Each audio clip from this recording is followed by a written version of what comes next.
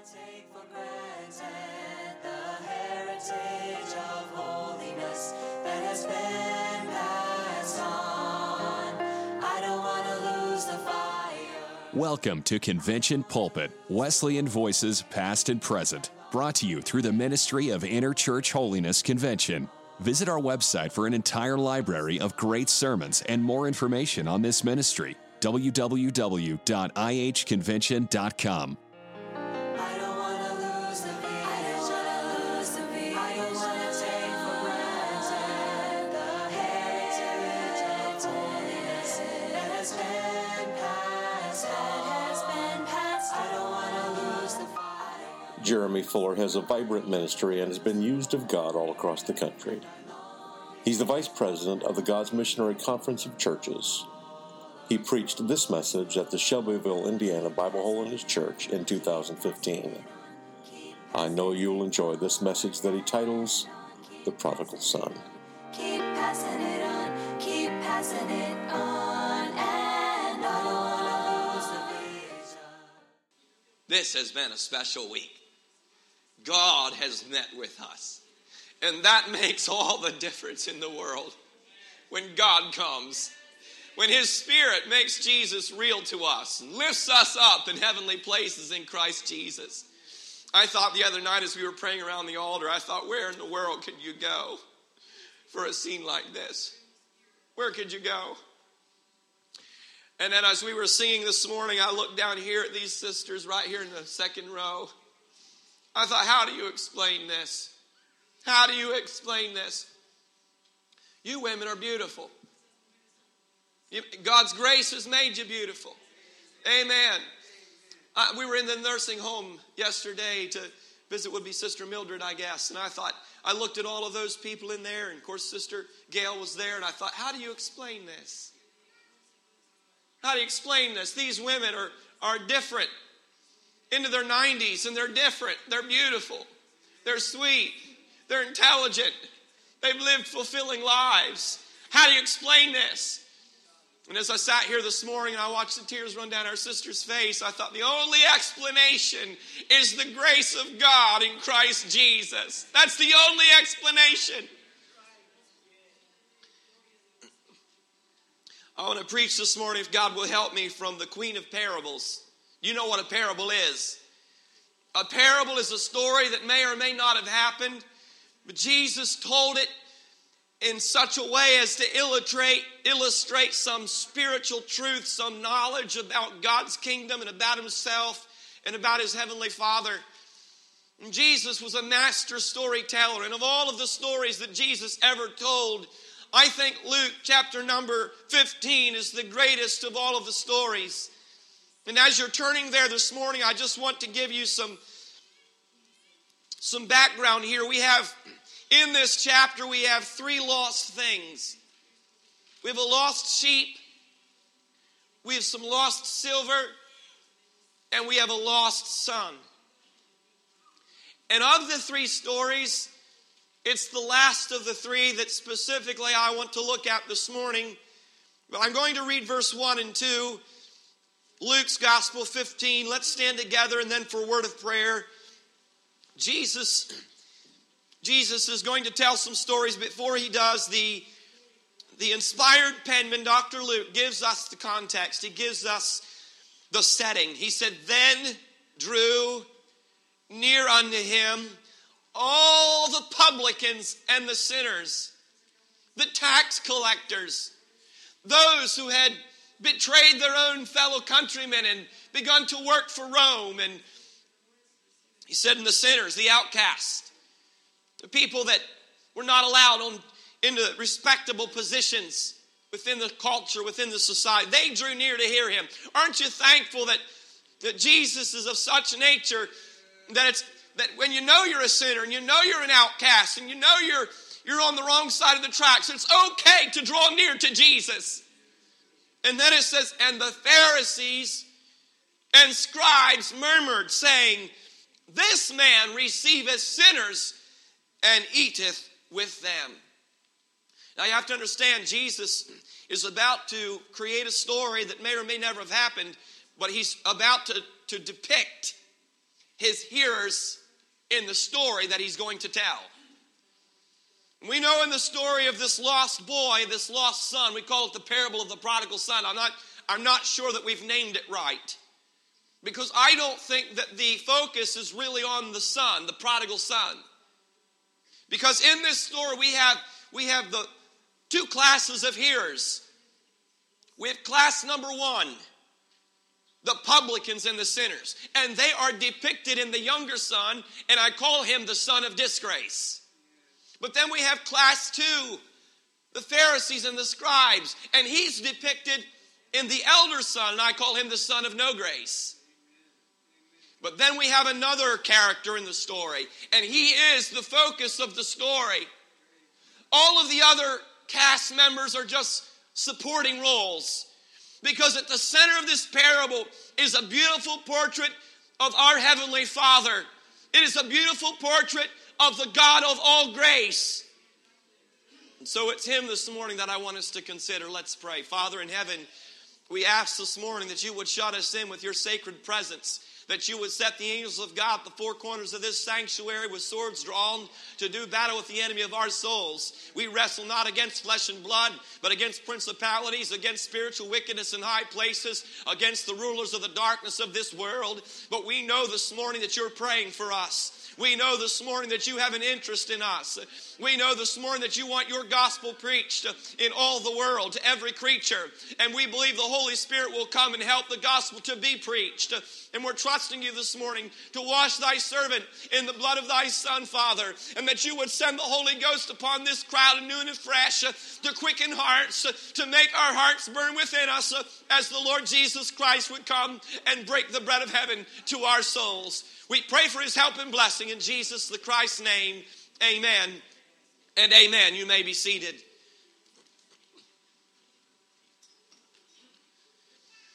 There's a famous story about a famous mayor, the mayor of New York City, Fiorello LaGuardia, who, when he was mayor of New York City during the worst days of the Great Depression and all through World War II, he was called by his adoring New Yorkers the Little Flower, because he was only 5 feet 4 inches, and he always wore a carnation on his lapel.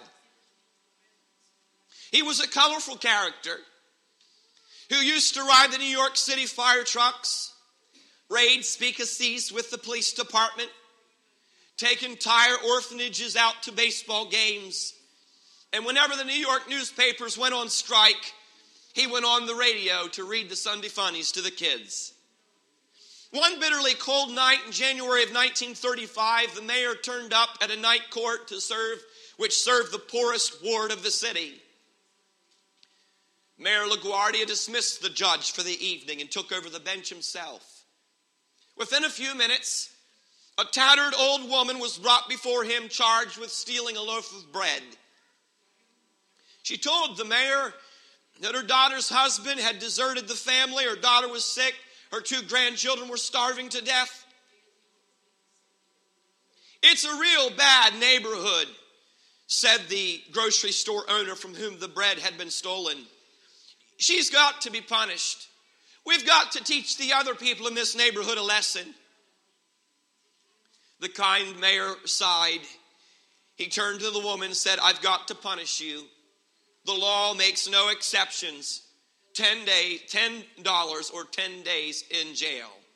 But even as he pronounced the sentence, the mayor was already reaching into his famous sombrero, saying, here is the $10 fine which I now remit. And furthermore, I'm going to fine everyone in this courtroom 50 cents for living in a town where a person has to steal bread so that her grandchildren can eat. Mr. Bailiff, collect the fines and give them to the defendant. So the following day, the New York City newspapers reported that $47.50 was turned over to a bewildered old lady who had stolen a loaf of bread to feed her starving grandchildren, 50 cents of that amount being contributed by the red-faced grocery store owner, while some 70 petty criminals, people with traffic violations, and New York City policemen, each of whom had just paid 50 cents for the privilege of doing so, gave the mayor a standing ovation. Now, friend, that's grace. That's grace on a human level. That's grace coming from a civil leader. But in this story this morning, we have the story of the grace of an almighty God who looks down on guilty sinners who have no way to pay the fine, have no way to make themselves right with himself, and he comes to our aid. He comes to our rescue. And the first way that he does it, we don't even realize that he's doing it. But in this story, we have a young man who left his father, who took his inheritance, who went to the far country, who squandered his living, squandered his fortune with riotous living. We don't know the details, but we know when all was spent, when the lights were out and the friends were gone, we know that God was at work, that there was a sovereign hand that was reaching down into his life, and it comes in the form of a hog pen. This boy is sent by his own unwise decisions to go to a citizen of that country and to offer to feed swine. We're told that a famine arose, a mighty famine in that land.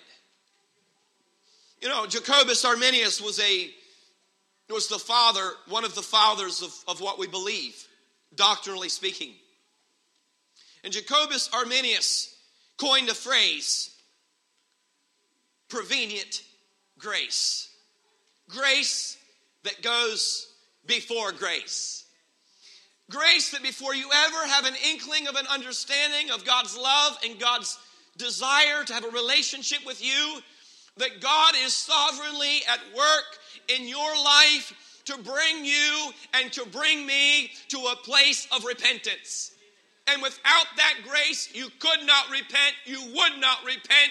But the grace of God is reaching into places, reaching into hearts, reaching into homes, reaching into nations in a way that can only be explained by the sovereign, loving wisdom of an all-powerful God.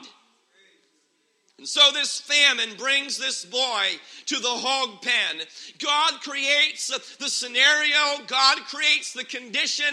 God creates the circumstances whereby it becomes more rational to look up than to look down, to look back to the Father's house than to look to the fields of promiscuity, of riotous living, of even of death and suicide. He creates the scenario. He fixes the circumstances in such a way that we can come to ourselves, come to our senses. Senses quickened by the blessed Holy Ghost. And we're told that this boy began to talk to himself. It says in the scripture that he would fain have filled his belly with the husks that the swine did eat, but no man gave to him. Now, friend, I told you last night, I believe it was, I lived on a hog farm. Central Pennsylvania, I knew what it was like to feed hogs and little pigs be born and cut their tails and cut their teeth, and give shots and do all of those things to those hogs and feed them. Let me tell you this. There is no stink like hog stink. When you go into the hog barn, it gets on your hair, it gets on your clothes. You don't have to be in there more than 2 minutes, more than 30 seconds, until that smell, until that stench becomes a part of you. And the only way to get rid of it is to wash your clothes or take a shower because it's on you. We're told that this boy began to say to himself,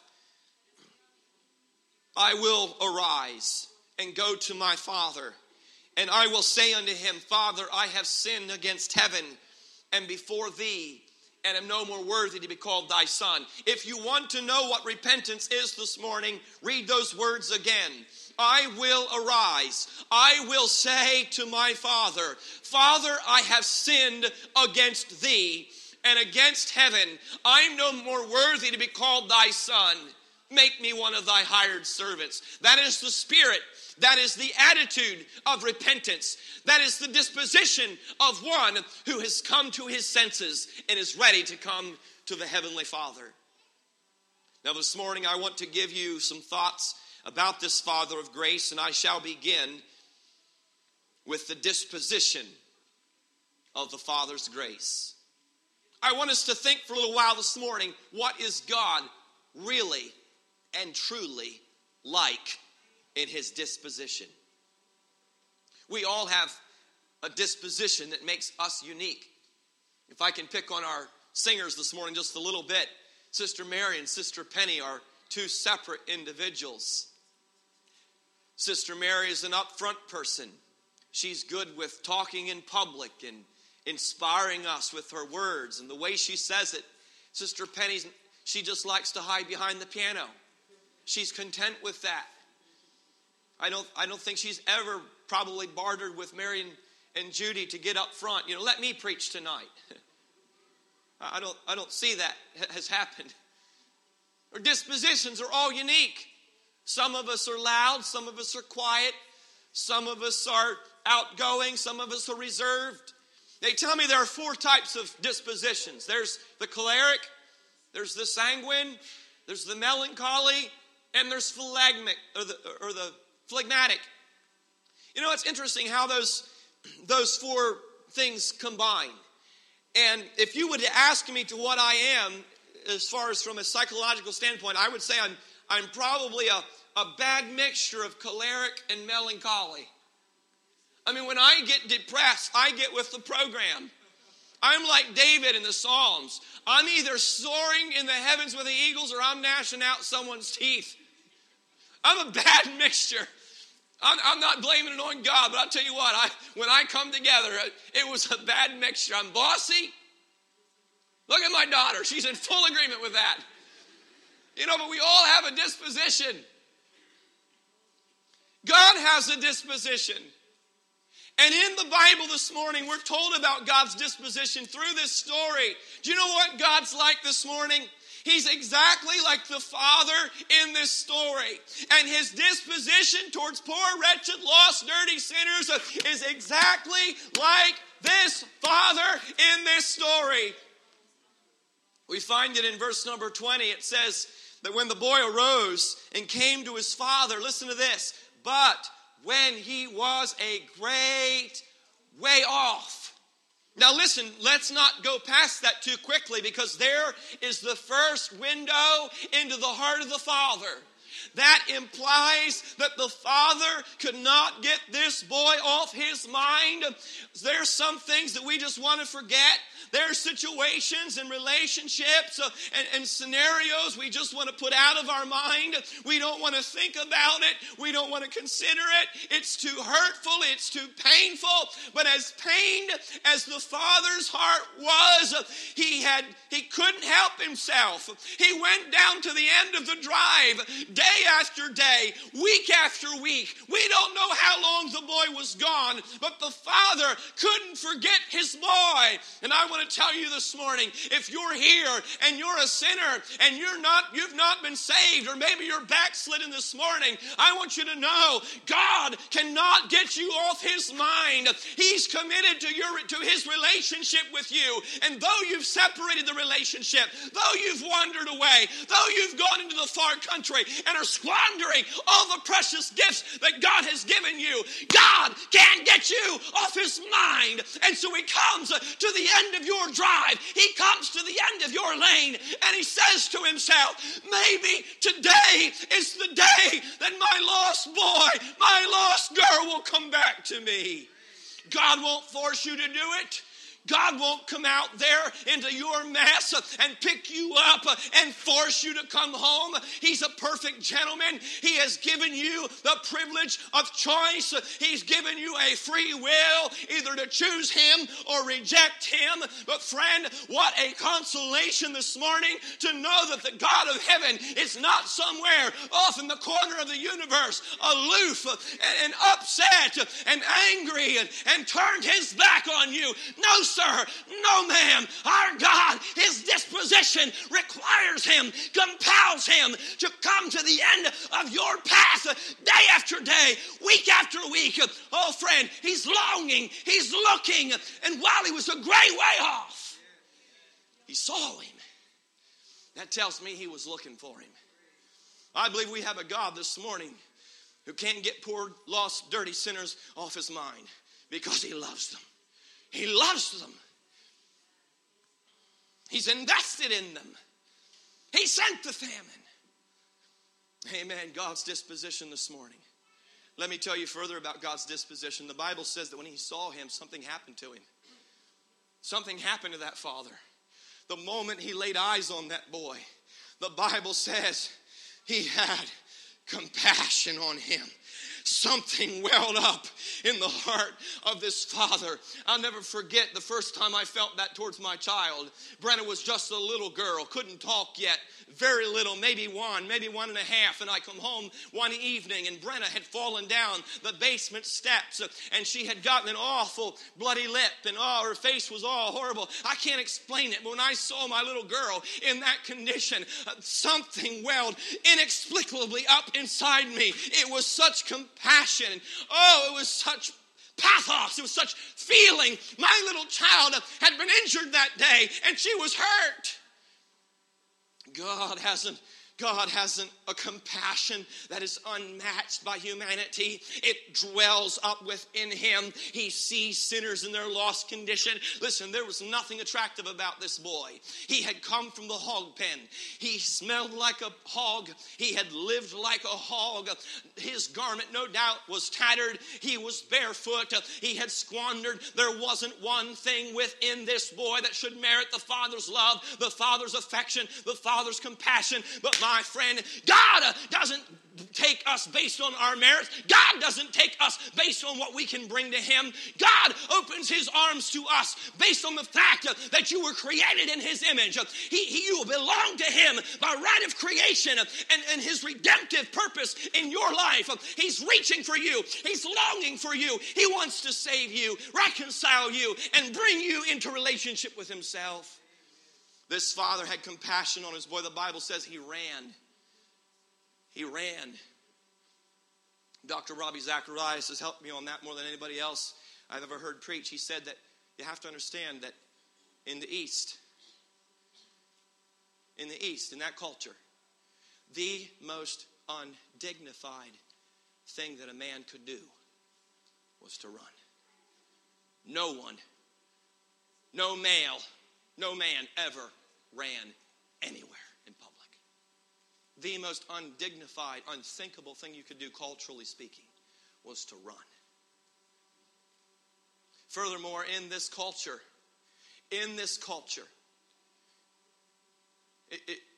you just didn't express emotion and feelings. Robbie Zacharias said that his father never kissed him or hugged him until his mother's death. I can imagine that. I hug my children. I kiss them right on the mouth if they let me. I love them. But we're talking about a culture, and Jesus is telling a story in a culture where this is so unthinkable. You don't do this. But this father was so overcome that he's willing to set the tradition aside. He goes set the tradition aside. Because something so momentous was taking place. The Bible says he ran towards him. I read about an artist who had read this story and wanted to put it into a painting. And so he painted a picture. And he took it to his best friend to show him the picture. And his friend looked at the picture and said, "Oh my. Oh my." He said, "You better read it again." He had painted a picture of the father standing with his arms crossed, kind of an arrogant, self-righteous look on his face of, well, it's about time. He said, "You better read it again." And so he read it again and paid close attention to the details of the story, and he painted another picture. And this time he painted a picture and brought it to his best friend, and he said that the father was completely changed. He said he was actually running with outstretched hands and outstretched arms. His big old coat was just flowing in the breeze behind him. And it was clear from the depiction that this father, with every ounce and every fiber of his being, wanted to get to the boy. And then he stopped and he said, oh, wait a minute. He said, you made a mistake. He said, this father clearly has two separate sandals on. Oh, he said, that wasn't a mistake. He said, I did it on purpose. He said he couldn't find a matching pair, and so he just grabbed what was ever closest and took off. He said, I think you finally captured the essence of the story. You've heard preachers say, maybe I've been guilty of saying it, that if you take one step in God's direction, He'll take one step in your direction. Bad theology. Bad theology. If you wiggle in God's direction and get within sight, He's running to you. Amen. He's coming at you as fast as He can. He'll move heaven and earth to get to you. If He can send something in your will and in your heart and in your disposition that says, Lord, I humble myself. I repent of my arrogancy. God is moving heaven and earth to get to where you're at. Hallelujah. Thank God He is. That's the kind of God we serve this morning. My Bible says that when he got to him, he fell on his neck and he kissed him. He placed the kiss of reconciliation on his brow. Now we read in this story not only about the Father's disposition, all of those things rise up out of the Father's disposition. But beyond that, we have the demonstration of the Father's grace. This takes it beyond his disposition. This takes it beyond who he is to what he does. And we read here that as the boy began his rehearsed speech, I have sinned against heaven and in thy sight, and am no more worthy to be called thy son. In other words, I have forfeited all my rights. I have no right to anything that you have. I have squandered it all. I have forfeited everything. And the father doesn't even respond. He says, bring forth the best robe and put it on him. And put a ring on his hand and shoes on his feet. I don't know whether you've ever gone to bed hungry or not.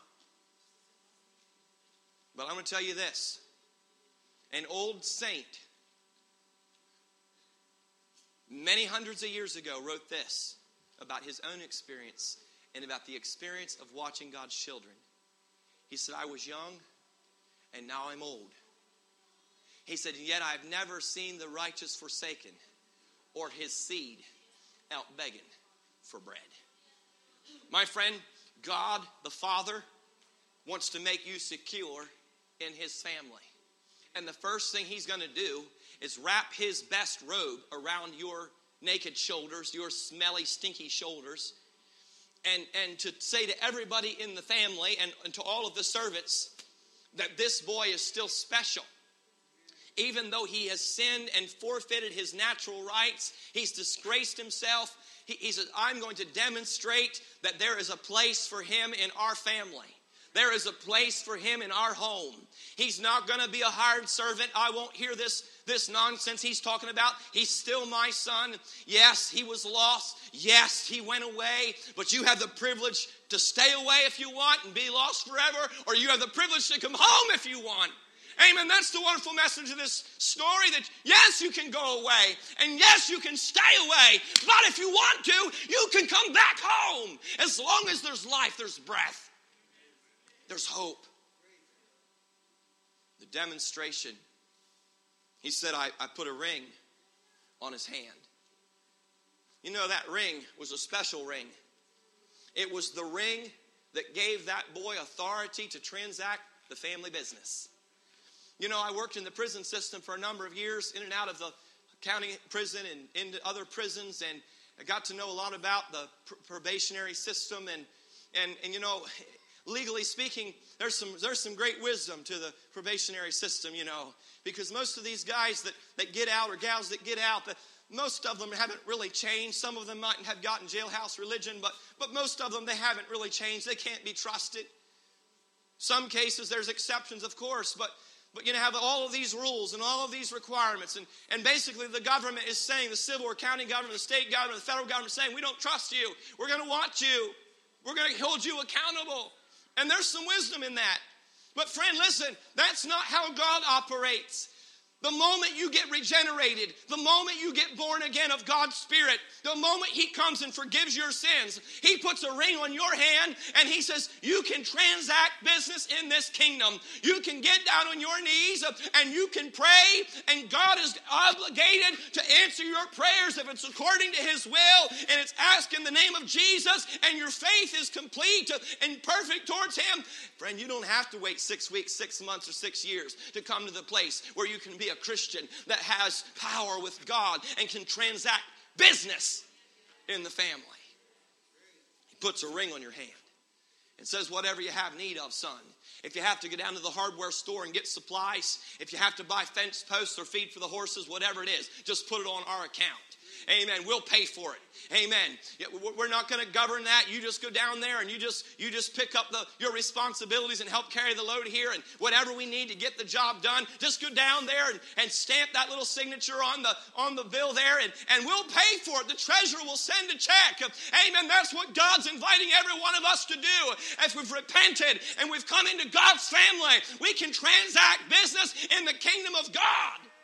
You can pray and expect that God hears your prayers and answers your prayers. He said He put shoes on His feet. The Father was saying, I hear what you're saying about this servant stuff, but I don't like it.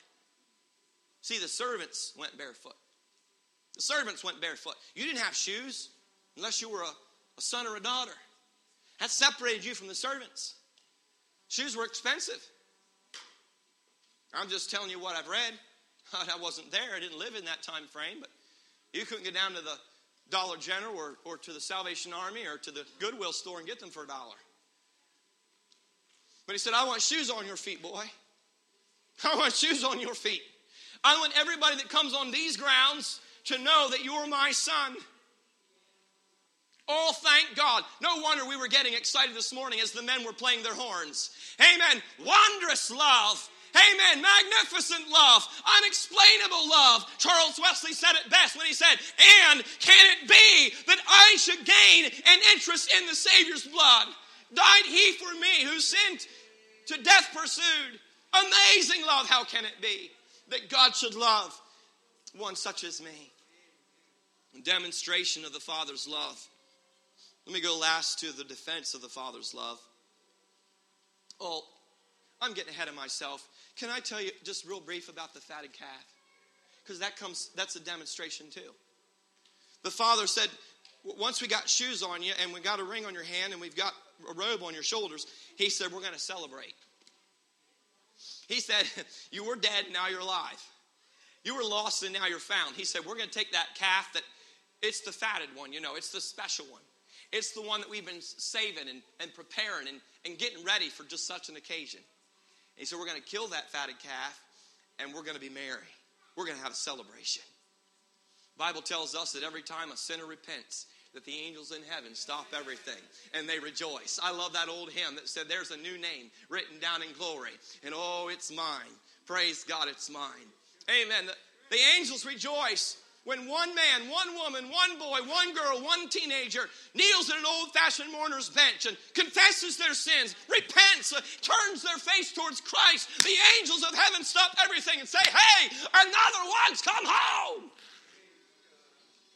Well, you ain't heard music. That was good music, fellas. That was really good music this morning. But these guys don't got nothing on the angels. Amen. When they lift their trumpets, amen. What it's going to be like for that angelic band of perfected beings to sing the praises of God's glory and God's grace and the merits of Calvary. Hallelujah. One of these days, I'm going to listen in on that. Let me go on to the defense of the Father's grace. The older son wasn't too happy about all this. He didn't like any of it. Just like the scribes and the Pharisees. They didn't like Jesus eating with sinners. They didn't like it. He receives sinners and eateth with them. The Lord help us. So the older son, he wouldn't even come in. He's standing outside. He sent a servant in to find out what was going on. And the father came out and entreated him. And said, now son, listen, your brother Your brother was lost, and now he's found. He was dead, now he's alive. And he said it was necessary that we should eat and make merry. Isn't it interesting, the language of this boy? He said, your son. He's no longer my brother, you know. My wife does that sometimes. She says, your boy needs help. So, oh, he's mine now. I thought he was ours. Your daughter needs help. You need to sit down with her. You know, all in good fun. But this boy is not funning. He's serious. Your son. I've disowned him. I've stayed by the stuff. You've never given me a kid that we should make merry with my friends. And you've killed for him the fatted calf. And he wasted your living, his inheritance, with riotous living. You know, I think if there's anything that this teaches us about the grace of God and the Father of grace, is that God is willing to defend how he treats poor, lost, dirty, rotten, wretched sinners at the judgment. Because he has found a way to completely forgive without lowering the standard in any way. He sent his only begotten Son, who lived a sinless life, who died a perfect death, who was raised triumphantly to take back the life that he had lived. And he now is at the right hand of the Father to make intercession. God found a way. God designed a way. He enacted a plan whereby he could forgive a sinner, not on their merits, not on their righteousness, but on the righteousness and the merits of his only begotten Son, who took our place and was our substitute and died our death and suffered our penalty, took upon himself the consequence of our own rebellion against the holy God, so that he could bring us into fellowship with himself without sacrificing the requirements and the demands of his justice in any way. I think, if I understand this right, I think I can almost imagine what the day of judgment is going to be like. And I'll just illustrate briefly. I see in my mind, I see a man. And that man is very old. He's got a long beard. And he's carrying in his right hand a rod that in his lifetime was very unique. And that man is coming before the throne of God, and the Lamb of God is sitting there in all of his holiness to cast judgment, to either say, well done, thou good and faithful servant, enter into the joy of the Lord, prepared for you from the foundation of the world, or depart from me, ye cursed, into everlasting fire. And this man comes to the throne, and he's all alone, and suddenly the angels begin to turn the books. And the angel that's in charge finds the M's. And Satan is there, and suddenly he leaps from his lurking place, and he says, God, you can't let this man into heaven. This man is a murderer. God's not even listening. All he wants to know is the name in the book. And the angel is looking, because the angel knows who he is. And he gets to the M's, down to the M.A.'s and the M.E.'s and the M.I.'s and the M.O.'s. He says, I'm getting close. And he finds M-O-O-S-E-S, Moses. Yes! Yes, he said, Jesus, his name's in the book. And the Lord Jesus says, Moses, I know you murdered a man, but it's all under the blood. It's all been forgotten. You're separated from it. It'll never haunt you again. Moses, come on in. Well done, my good and faithful servant. I see a woman, and she's dragging behind her a very long rope, and it is scarlet in color. And she comes before the throne of God, and if I understand the book of Hebrews chapter 11 correctly, she's standing there, and she's a little nervous as she remembers the old haunts, all of those horrible memories of the things that she had done with her body. And the angel is looking through the book. Jesus is waiting. And all of a sudden, Satan leaps from his lurking place. And he says, oh, I know this woman. I know who she is. He said, Jesus, you cannot let this woman into your holy heaven. This woman is a prostitute. This woman is a harlot. This woman is a great sinner. Jesus isn't listening. All he wants to know is her name in the book? And the angel's looking. He knows who she is. And he's down in the R's. And it doesn't take him long at all to find R-A-H-A-B. And he says, Jesus, Rahab's name's in the book. And Jesus says, Rahab, come on in. Well done. Your sins are under the blood. You've been forgiven. They've been separated from you as far as the east is from the west. Well done. You've won. You've finished the race. You put your faith in me. You looked away from yourself. You found there was grace. There was a sufficiency in the cross. Come on in, Rahab. I see a man coming before the Lord. He's all alone. He's unique. He's very different. You can tell just by looking at him that he's a very strong man. One of the strongest men that had ever lived. In his lifetime, he could pick up the gates of an entire city and put them on his shoulder and take them out and set them on a hill. In his lifetime, he could take the jawbone of a donkey and kill 1,000 men. But he disgraced himself. He left his faith. He forgot his vow. He thought little things didn't matter. And he's standing there now before the throne of God. And Satan leaps from his lurking place and says, oh, Jesus, I know this man very well. I witnessed on many occasions where he sinned against your law.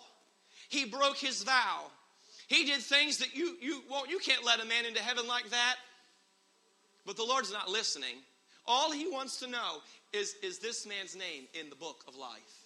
And the angel knows who it is. And the angel's looking. And he's over in the S's. And he gets down there to S-A. Oh, yes, S-A-M. P-S. Oh, yes, Samson's name's in the book.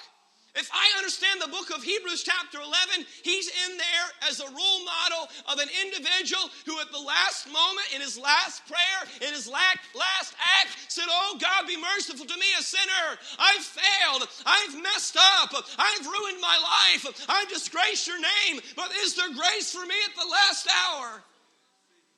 And he's over there in the book of Hebrews chapter 11. I don't think God would put a sinner in Hebrews chapter 11. I don't think God would put a role model for us in Hebrews chapter 11 if he wasn't a role model. And I believe there's people like Samson that at the last hour, though they've backslidden, though they've ruined, though they've squandered, though they've wasted and they've nothing to offer God, they can't serve another day in his kingdom. They can't walk another mile for his glory, but they can do the last moment. They can do the last hour. They can look up and say, I believe the grace of God is sufficient for me. I believe the sacrifice of Jesus Christ is sufficient for me. And they look up and reach up, and God comes in saving power, in sanctifying power. And Samson's name was in the book. I wonder as Sister Penny slips to the piano and plays that song, Coming Home, this morning for us, as I try to, in the final part of the message this morning, briefly tell you a story about a boy, just like this prodigal son, a true story of a boy who left home. A boy who had squandered his relationship with his parents. A boy, maybe like this young man right here, about his age, who one day said to his father, I don't want your rules. I won't listen to your rules. I'm not going to submit myself and take this. And he struck his father. Knocked his father down in front of the door and stepped across his body. A few belongings on his back. Got on the bus and went to another city. After several months of living in that city, his money gone. His friends gone. Nowhere to turn. Nowhere to look. Destitute, homeless, and helpless. He come to his senses. Began to realize what he had done. How serious his rebellion and his sin was. And that boy got on a train and started back towards home. As the story has been told down through the years, an old evangelist in God's sovereignty just happened to be traveling on that same train. He walked up and down that aisle several times. He saw that boy. He said the boy's face, his countenance was fallen. It's the saddest boy he'd ever seen in his life. The boy was all alone, forlorn. Evangelist could tell something was wrong with the young man. He said, son, can I speak with you? Can I sit beside you? He said, you're carrying a heavy load. Carrying a heavy load, son. He said, I'm a preacher. Maybe I can help. I'd like to listen to your story. Oh, the boy said, preacher, I wish you would. He said, a number of months ago, he said, I left home. He said, I got an argument with my father, and I struck him in the face. I stepped over his body. Thought the big city and that the freedom that I wanted and that the life I wanted to live. He said, I thought it would satisfy, but it hasn't satisfied, preacher.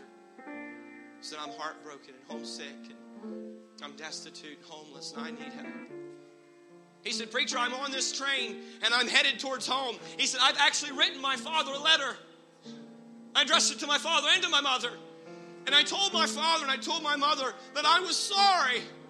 I was sorry how I treated them. I was sorry how I disrespected them. I was sorry for how I abused them, the pain I've caused them. This preacher, I didn't have time to wait for a reply. My money was gone.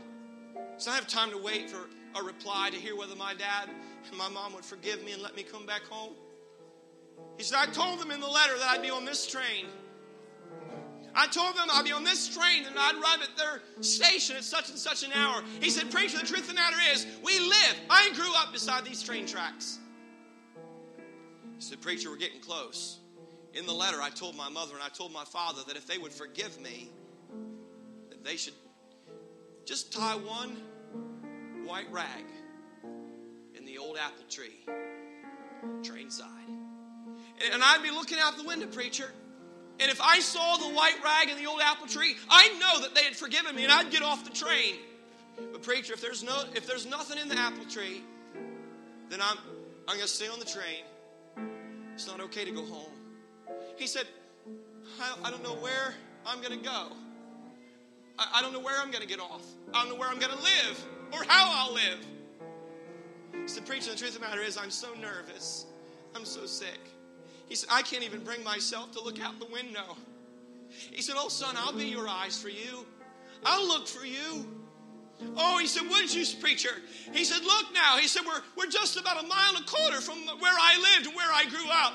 He said, now, preacher, and began to describe what the preacher should be seeing. And you'll see a fence, and you'll see my neighbor boy, Tommy's dog, and he began to describe it all. Preacher said, oh, yes, son, I'm seeing. I see exactly what you mean. The boy became very nervous, very agitated. He said, now, preacher, don't miss it.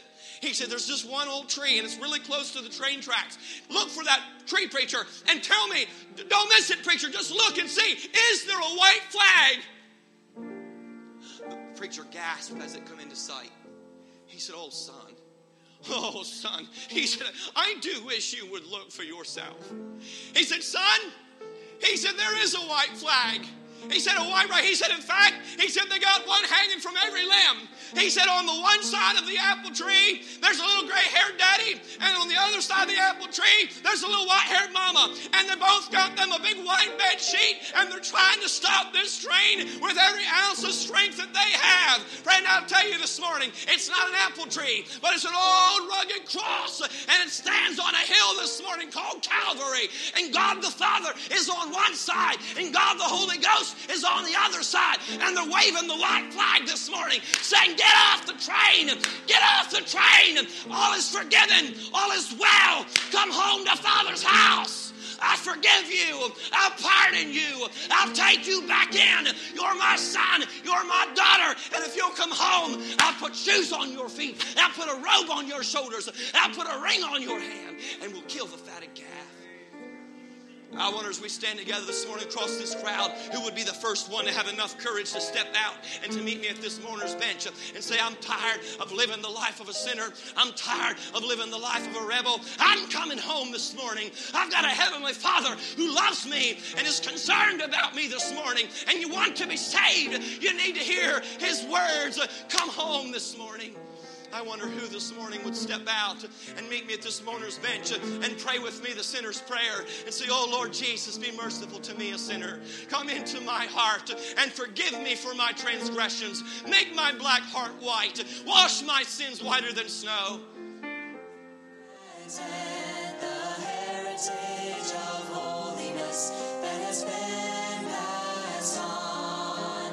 I don't want to lose the fight. Thank you for listening to Convention Pulpit, a ministry of Interchurch Holiness Convention, featuring Wesleyan voices past and present. For more sermons or for more information, visit www.ihconvention.com. This ministry is made possible through the financial support of our listeners. You may give online at ihconvention.com or send your donation to IHC, Post Office Box 99, New Berlin, Pennsylvania, 17855, USA.